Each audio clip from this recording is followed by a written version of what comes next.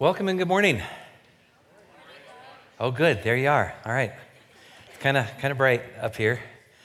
My name is Doug Bridge. I'm the pastor of Family Ministries. So if you were looking for Jim Hammond, keep looking. He's not here this morning.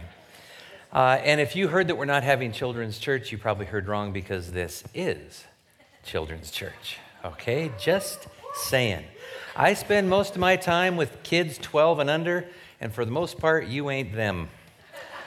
So we're just going to pretend this morning and go with that. And all of you that are kids here, I'm so glad you stayed.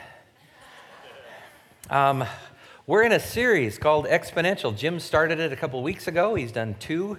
The third this week is the last of the series, so I get to wrap it up. And I want to, in some way, just do a quick review. If you were here, you know this is what Jim said. If you weren't here, it really is what Jim said. And he said that as humans, we tend to think in terms of addition, and that God thinks in terms of multiplication. A machine is made up of interconnected moving parts, whereas a movement is made up of interconnected moving people. And so this whole idea of a movement beginning and a movement exponentially growing, an interesting, seemingly counterintuitive idea that comes out of some of the study that Jim has done with us is that one of those key patterns is to wait and pray. Now, I'm a guy. If you keep it simple for me, I do much better. I have a problem with this. Are we in a movement? Or are we waiting and praying? Because I sometimes feel like I can't do both of those at the same time. And yet, some men and a number of other people, about 120 in total, waited and prayed for what was coming next. And because they waited and prayed, God's power didn't just add to their numbers that day. He multiplied their numbers. I don't know what it takes to get from 120 to 3,120. I don't have any idea, but it's amazing to realize that God will do miraculous things pretty much if I wait and pray and then follow him when he moves. I want to share something with you that was really amazing to me. We just got back Friday from this trip, and Lo, can you pop up the picture? There's some good-looking people up there. The 2 people in the front and the gentleman on the far left in the plaid are people who were part of the team and the staff down at Niños de Baja, a little orphanage that our church has been supporting and going to for a long time. It was a unique team because there are 10 of these 20 people, besides the people that are always down there. Of our group from here, 10 of them were 25 or younger, which is a dynamic thing for the rest of us in the group because we can call ourselves, at least on this occasion, the 25 and older group. I don't get lumped into that group very often anymore, but I kind of like how that sounds. But what was interesting is there were different levels of ability, different levels of talent, different levels of skills, different levels of interest. And yet, God took these moving people and did some things that were exciting for us to watch. Because all we saw was what we were doing. And we get there Saturday. We go to church with them on Sunday, which is a hoot because their service. We could do one of their services. It lasts anywhere from 2 to whatever hours, and it's all in a language I don't understand. But God's there. But in this process of being there, we watched things happen in such a way that by Monday evening, which was the end of our first day of work, the guy there in the front in the kind of the red sweatshirt, he said, "We didn't think you were going to get this far. You're kind of a small group, and you got a lot of young people in this group. said, yes, we might be small, but God is mighty. And so the rest of the week they spent trying to find jobs for us. And we were pretty much up for the occasion. Everything from cleaning windows and raking yards and making landscapes look absolutely beautiful, to pouring concrete that nobody's going to see under the shed that got built and a room that got insulated and walls put up. And I mean, it was an amazing week. But you know what? That wasn't the best part. The best part was that this same group of people got to interact with the kids, the niños, from like 3 o'clock in the afternoon on. And on Thursday night, we got to be with them in a worship time. They sang a song, and then they asked for anybody that wanted to share a praise with Jesus. And what's amazing is to watch 40 little hands go, because they've got stuff to praise Jesus about. Now, you realize these are orphans, right? At an orphanage in Mexico. And they've got a ton of stuff to praise Jesus about. And it was just one of those things where as we sat there and watched the week unfold, it wasn't us. It was Jesus. And we just got to watch it happen, and we got to be a part of that, kind of like what's happening here this morning. I don't know if you caught on at all. This is a family Sunday, so kids are included. You realize that the kids that did our communion devotion this morning are all like barely middle school age? And they led us into communion. And I can do this because I'm not his dad. Let's see, Quentin was standing here, right? Quentin's 15, y'all. He led us in a song this morning, and it was exciting. And I love being in a church where the children are not the church of tomorrow. You know, are you with me here? They're a part of the church right now. They're an integral part of this church body. And to kind of show you how that works, we're going to get into a passage of scripture that just adds on to what Jim has done. But could you go ahead and put up the next slide for me, Enlo? Because I know there are kids in church this morning that were here for Pulse. So all of you who are in Pulse, would you tell me, please, what this picture represents? Good. What's the name of the book? And what's the book about?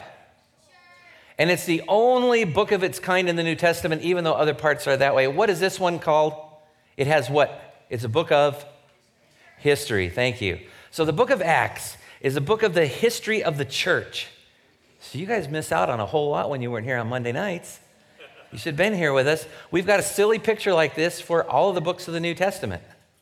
And it helps us not only remember the name, but what the theme is in that book, so that they're not just things on a page, but they're actually helping us remember that these are God's revelation to us and his interaction with us. So am I looking at the right camera if I'm looking here? So Ian and Evan, if you're over in that other room and you said it out loud, good for you. And if you didn't, I'm coming to get you. Okay. So we're going to be in the book of Acts. It's a book about the history of the church. And an interesting thing is that we're going to look at a story, an event, an occasion, a situation, if you will, in the book of Acts that has a very unfortunate story that goes with the story. You see, it's one of those stories that it's so clear and it's so simple and it's so obvious what God's big picture is, and it's so clear about what's going on that even a child can get it. And so the unfortunate part of the story is that it has been relegated often to a child's Bible story, and adults don't bother with it. They just kind of read, oh yeah, I remember that. And most adults, if you grew up in a church at all, you even know the song that goes with it. Please don't sing it right now. And if you don't, I promise I won't, because that would clear the room. But it's a song that goes with this idea of a crippled man who was crippled from birth. Now that's fun, but now we're talking about a guy who's not having a fun life, right? I mean, I need you to put something in your mind as a mental picture so that we can use it throughout the rest of the time we're going to be together this morning. This is a guy who has never walked. Ever. He was born crippled. So if you've ever seen anybody that's had muscle atrophy in their legs, you understand the process that goes on. The muscles tend to shrink. He never had those muscles, okay? So he's basically got bones and skin with feet at the bottom. And they don't work. They just don't work. He has to have friends carry him around, which we'll get to in just a bit. And if you're asking at this point, so if it's a child story, why are we talking about a crippled man like 2,000 years ago today in Cottonwood? And the answer, unfortunately, is very, very sobering. Because there are so many crippled people with crippled lives today, right here in Cottonwood, right here in the Verde Valley, all over the place. Yes, they might have a physical crippled situation in their life, but there are also people who are financially crippled. The debt has placed them in a position where their obligations have them begging for mercy. It's causing stress in their marriages, and that's crippling. There are people who are emotionally crippled, and they're begging to be loved and accepted. They're begging their spouses to pay attention. And there are the socially crippled who are so lonely. They just desperately need someone to care. And there's being crippled with depression. And there's being crippled with substance. Often substances that are abused because they just want some relief. It's just too much. We're anxious and fearful and stressed, and we clutch at crutches. We clutch at anything that will prop us up. And those aren't all the hurts that are out there. But as we clutch onto those crutches, the unfortunate thing is that we clutch onto them because of one thing and one thing only: our very, very unfortunate pride. Because I will do it on my own. I will get through this. I will make this happen. I will get out of this hole. I will be able to quit. I will be able to stop. I can do this. I don't need anybody. And that pride is part of the whole crutch system. So this morning, we're going to look at a subtitle on Exponential, Better Than Any Crutch. And that's already written down, so if some of you are looking forward to filling in a blank, sorry about that one, faked you out. Okay, in order to understand this whole crutch thing, let me give you a real quick example of what used to be called the ham sandwich logic sentence. But I have learned that I need to be careful, because there are truly people who have medical issues that cause them to need to eat food that's gluten-free. And so, sandwich with the bread, not good. I know that there are people who have made a vegan life choice. And ham, and with the ham, there's the whole kosher thing too. So we're going to talk about the toasted hummus wrap logic statement, okay? Toasted hummus wrap logic statement. Because it goes, statement number one: nothing is better than eternal happiness. And even people that don't know Jesus, even people that don't have a clue about, they would agree, they would love to know that they are going to experience eternal happiness. Nothing would be better than that. Second statement: a toasted hummus wrap is always better than nothing. Seeing all of you over 12 are going, I know where you're going. And you're right. So logic dictates then that a toasted hummus wrap is better than eternal happiness. And we laugh because that's funny and that's ridiculous and that's not even good. It's logic. And isn't it the very logic that says, well, this crutch that I have, I can't get rid of it. I mean, I'm going to try, I'm going to do my best, but if my family suffers, oh well. If my wife or my husband suffers, oh well. If my friends have to suffer, oh well. If I don't even get a chance to find out what a relationship with God is all about, oh well. This toasted hummus wrap is more important than eternal happiness. Wow. All of a sudden, it's not a joke anymore. So our own logic and the conclusions that we draw are some of the very things that get us in trouble, and we think our logic is good because of pride. Because we must be the smartest person on the planet, right? So this brings us to our focus. And what is better than any crutch? Christ, Jesus, is better than any crutch. Thank you. So let's go to Acts 2:43. Everyone was filled with awe at the many wonders and signs. This is, going back into Jim's territory from last week, Acts 2. Everyone was filled with awe at the many wonders and signs performed by the apostles. You get the difference there between just something that's a miracle, which is miraculous, and a miracle that actually points to something. It's a sign. It shows something more than just, oh, that's really cool, but it's saying, that's really cool, and look what's coming. That's really cool, and guess who's doing this? That's really cool, and there's big stuff ahead. And so this idea of these miracles that are occurring in Acts chapter 2 are great things. Let's go to Acts 3, and I picked on you enough, so I'm going to go talk with them for a while, okay? Acts 3, 1 through 10. One day, Peter and John were going up to the temple at the time of prayer at 3 in the afternoon. And I think they put those in there for us Gentiles, that just don't have a clue about the Jewish day, the Jewish calendar. It's always confusing. Why does Easter jump all around? Jewish calendar. Okay. At 3 in the afternoon. Now a man who was lame from birth was being carried to the temple gate. Picture that guy now. Okay, you've got that mental picture. Pull it out. He's the guy with, like the broomstick legs. To the temple gate called Beautiful, where he was put every day. So there's where his friends came in. They actually brought him and put him there to beg from those going into the temple courts. Now, you got to understand that if you're a realtor, you get this completely. Location, location, location. He has got the best spot around because he's been crippled since he was born. He eventually worked himself up to the best spot available right at the gates. Everything funnels through that gate. It's the gate Beautiful. That's where everybody's, and that's where he gets to be. And when he saw Peter and John about to enter, he did what he does with everybody that enters. He asks for money. Peter looked straight at him, as did John. Then Peter said, "Look at us."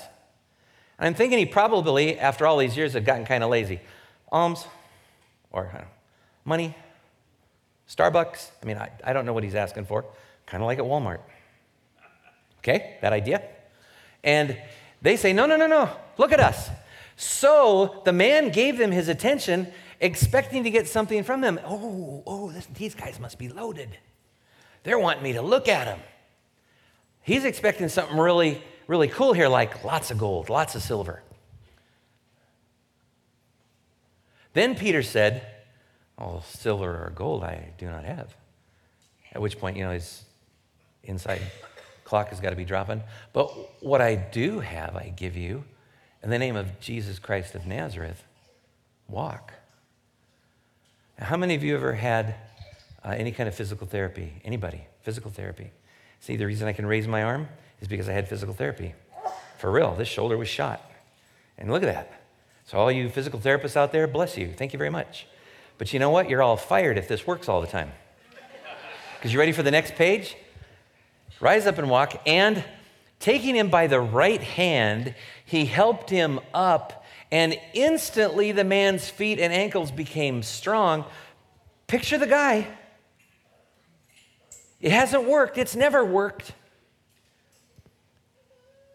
I won't ask you to raise your hand, but I'm guessing in a group this size, somebody has had to relearn to walk. Broke something or was in a situation for so long that you had to relearn to walk. You realize this guy can't do that? He never learned to walk in the first place. There's no relearning to do. He's got nothing to fall back on. And man's feet and ankles became strong. He jumped to his feet and began to walk. We read this and we're all going, yeah, okay, that's cool. Next page. If we're that guy, are we going crazy at this point? I got to believe that at some point, when he did that eye contact with Peter, maybe it was like, is he pulling my leg? That's no pun intended. I worked hard at that one, okay? And is he kidding? If he's just going to take my hand, that's one thing. But he's starting to pull me up. Doesn't he see? Is he blind? But maybe in that gaze between he and Peter, because you remember Peter said, look at us. Maybe there was that moment where as he's coming up, he realizes, whoa, whoa, whoa, whoa, whoa, whoa, whoa. Something's happening. Oh, are you kidding me? None of this. He just stands up. He doesn't just stand up, does he? He jumps up. I don't jump anymore. And my legs have been mostly good most of my life, and they don't do that anymore. He jumped to his feet and began to walk. Then he went with them into the temple courts, walking, and for some of you that are older, and leaping or jumping and praising God. When all the people saw him walking and praising God, they recognized him as the same man who used to sit begging at the temple gate called Beautiful, and they were filled with wonder and amazement at what had happened to him. You understand, this didn't happen for them every day either, right? That guy's been sitting there forever. They've given him silver and gold, and now he's walking in. Is that 10, Enelo? Can I be done? Oh, good, thank you. Because it just gets too good. Peter doesn't have what the man asks for. He asks for money. And Peter says, I'm sorry. I don't have any silver or gold. I don't have any money. I don't have any meds. I don't have a health plan. I'm sorry. I got nothing for you that way. But what I do have is better, because I have the love of Jesus. I have the authority of Jesus.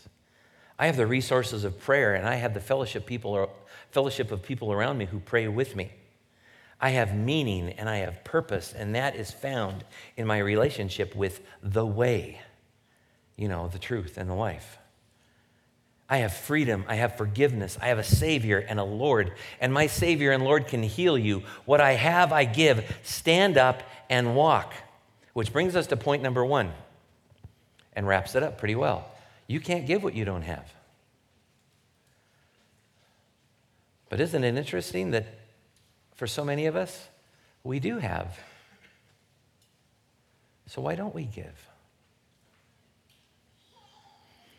I feel a song coming on, Enelo. Lean on, I won't sing, don't worry. Ain't happening. I wouldn't do that to you. Lean on me when you're not strong, and I'll be your friend. I'll help you carry on. For it won't be long till I'm going to need somebody to lean on. You just call on me, brother, when you need a hand. We all need somebody to lean on. I just might have a problem that you'll understand. We all need somebody to lean on. On this day, I could see that guy singing this song. Except it'd be in Hebrew, so we wouldn't understand it. But this idea that he's been given something amazing, and it brings us to point number 2, which is lean before you walk. There was this moment, if you will, between Peter and John and this guy, and it changed from what in the world is going on to what in the world is happening. Oh, my wonderful God. You know what's interesting is he went jumping and leaping and praising Peter. He knew, he was a good Jewish boy. He knew who healed him. It was not Peter. It was who Peter knew. Peter knew God, and God had healed him. And there it is, lean before you walk. And now the cripple first begins to lean, and this gets kind of fun. Can we go to Acts 3:7? Is that what's next? Tell me it's next. Good, it's next. Okay, dissed you long enough. Here we go. Acts 3:7. Taking him by the right hand, he helped him up, and instantly the man's feet and ankles became strong. That wasn't the exciting one I was hoping for, but that's really good. I mean, it was exciting for him, right? Can we go to Acts 3:11? Maybe that's what I'm looking for. Yeah. This is the one I wanted. Okay. So now, the man has received the lift. His legs have they work well enough that he can walk and he can leap. And look what happens here. While the man held on to Peter and John. Don't you got to believe that even though his legs are healed and even though he can jump and leap, that he's probably thinking, I don't dare let go of these boys. Because, not sure how this all works. I was sitting down a minute ago, like for the last who knows how many years. And now I'm standing up walking. I'm not letting go. And so he's hanging on to Peter and John. All the people were astonished and came running to them in the place called Solomon's Colonnade. It's pandemonium. Everybody knows what's happening. And they don't know how or why. But he's not going to let anybody get away because he wants to hang on to Peter and John. He wants to share what's happened to him with people. And he's jumping and leaping and praising God. Peter learned to lean on Christ. You remember the story. There was a boat and some water involved, walking around. That's a different kid's story. He's passing on something that he gained and that he learned while he didn't have money and he didn't have crutches and he didn't have health care. He did have something better, and that was Jesus. And so we go to our third point, which is look before you leap. Peter is looking to Christ. He's relying on Christ. In this moment, Peter didn't do anything except say, okay, Jesus, do your thing. In the name of Jesus Christ of Nazareth. Not because I'm Peter and I follow Christ. It's not that. It's in the name of Jesus Christ of Nazareth. Rise up and walk. In that moment, the movement became real for that man. He was no longer on the floor. Have you got Acts 3:4 for me? Is that on there somewhere? Yeah. Peter looked straight at him, as did John. Then Peter said, look at us. I want you to look at something right now because this is the critical part. You don't need to look at me. There's going to be words on the board, but I'm not really worried about you looking at the words on the board. I'm really concerned that you're looking at Christ at this moment. Would you go ahead and give me Acts 3:19, please? Repent. Repent then and turn to God so that your sins may be wiped out, that times of refreshing may come from the Lord. This is what it all came down to, and I'm going to move this back out of the way because y'all over here are going to have a bad view. But this is a PG version of Galatians 5:16 through 26. It's because we have a mixed crowd this morning. This is what we have to do with some of Jim's sermons. If you go to Galatians 5:16 through 26, this list of things is far more extensive. It has things in there that probably aren't appropriate for a mixed group like this, but envy, drunkenness, substance abuse, lust, greed, violence, addictions, jealousy, hatred, and gossip, amongst many other things, and the list could go on, it says in Scripture.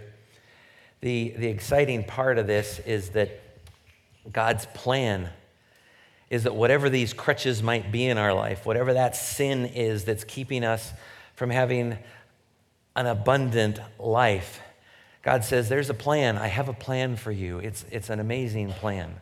It's all taken care of. It's all paid for in advance. All you have to do is say, okay. All you have to do is receive it.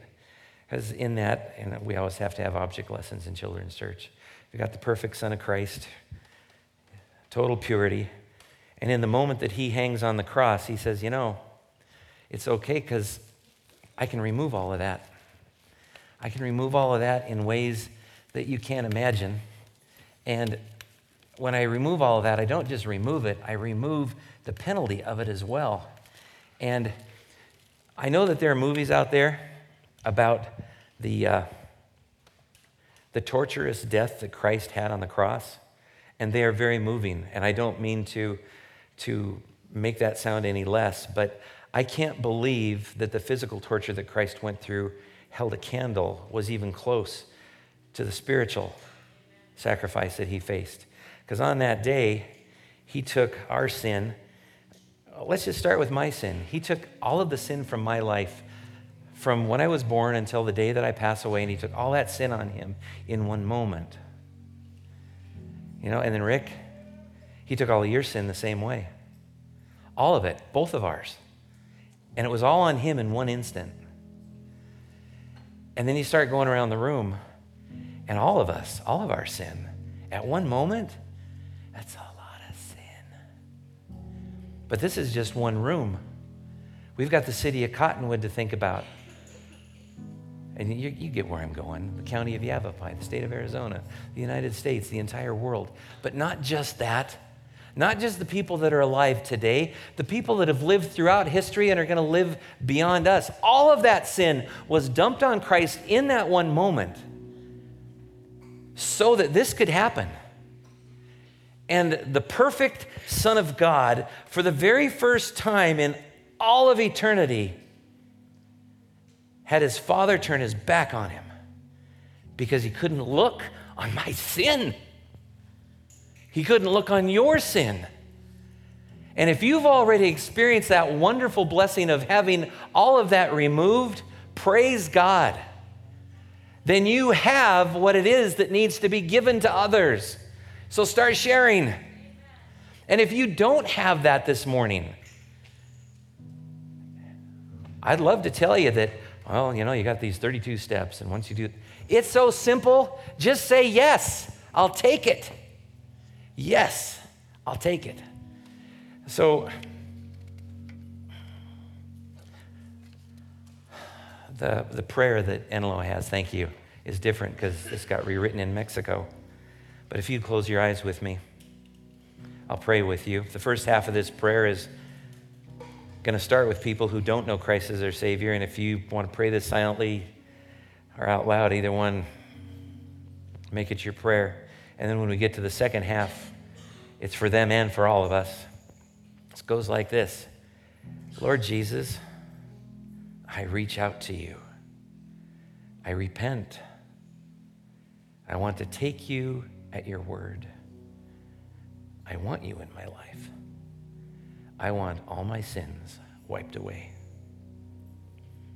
And for all of us, I don't want to do anything that you've not planned for me. I need your help. I throw down my crutches before you to cling to you and lean on you, Jesus. You're better than any crutch, and I thank you. I want to walk with you. I want to leap with you. And I want to praise God, your Father, with you, to honor you and to bring glory to his name. Amen. If any part of that prayer is something that you would like to continue working through, we're going to have prayer teams in the front of the room. We'd love to share that with you. Thank you all. Have a very, very blessed week.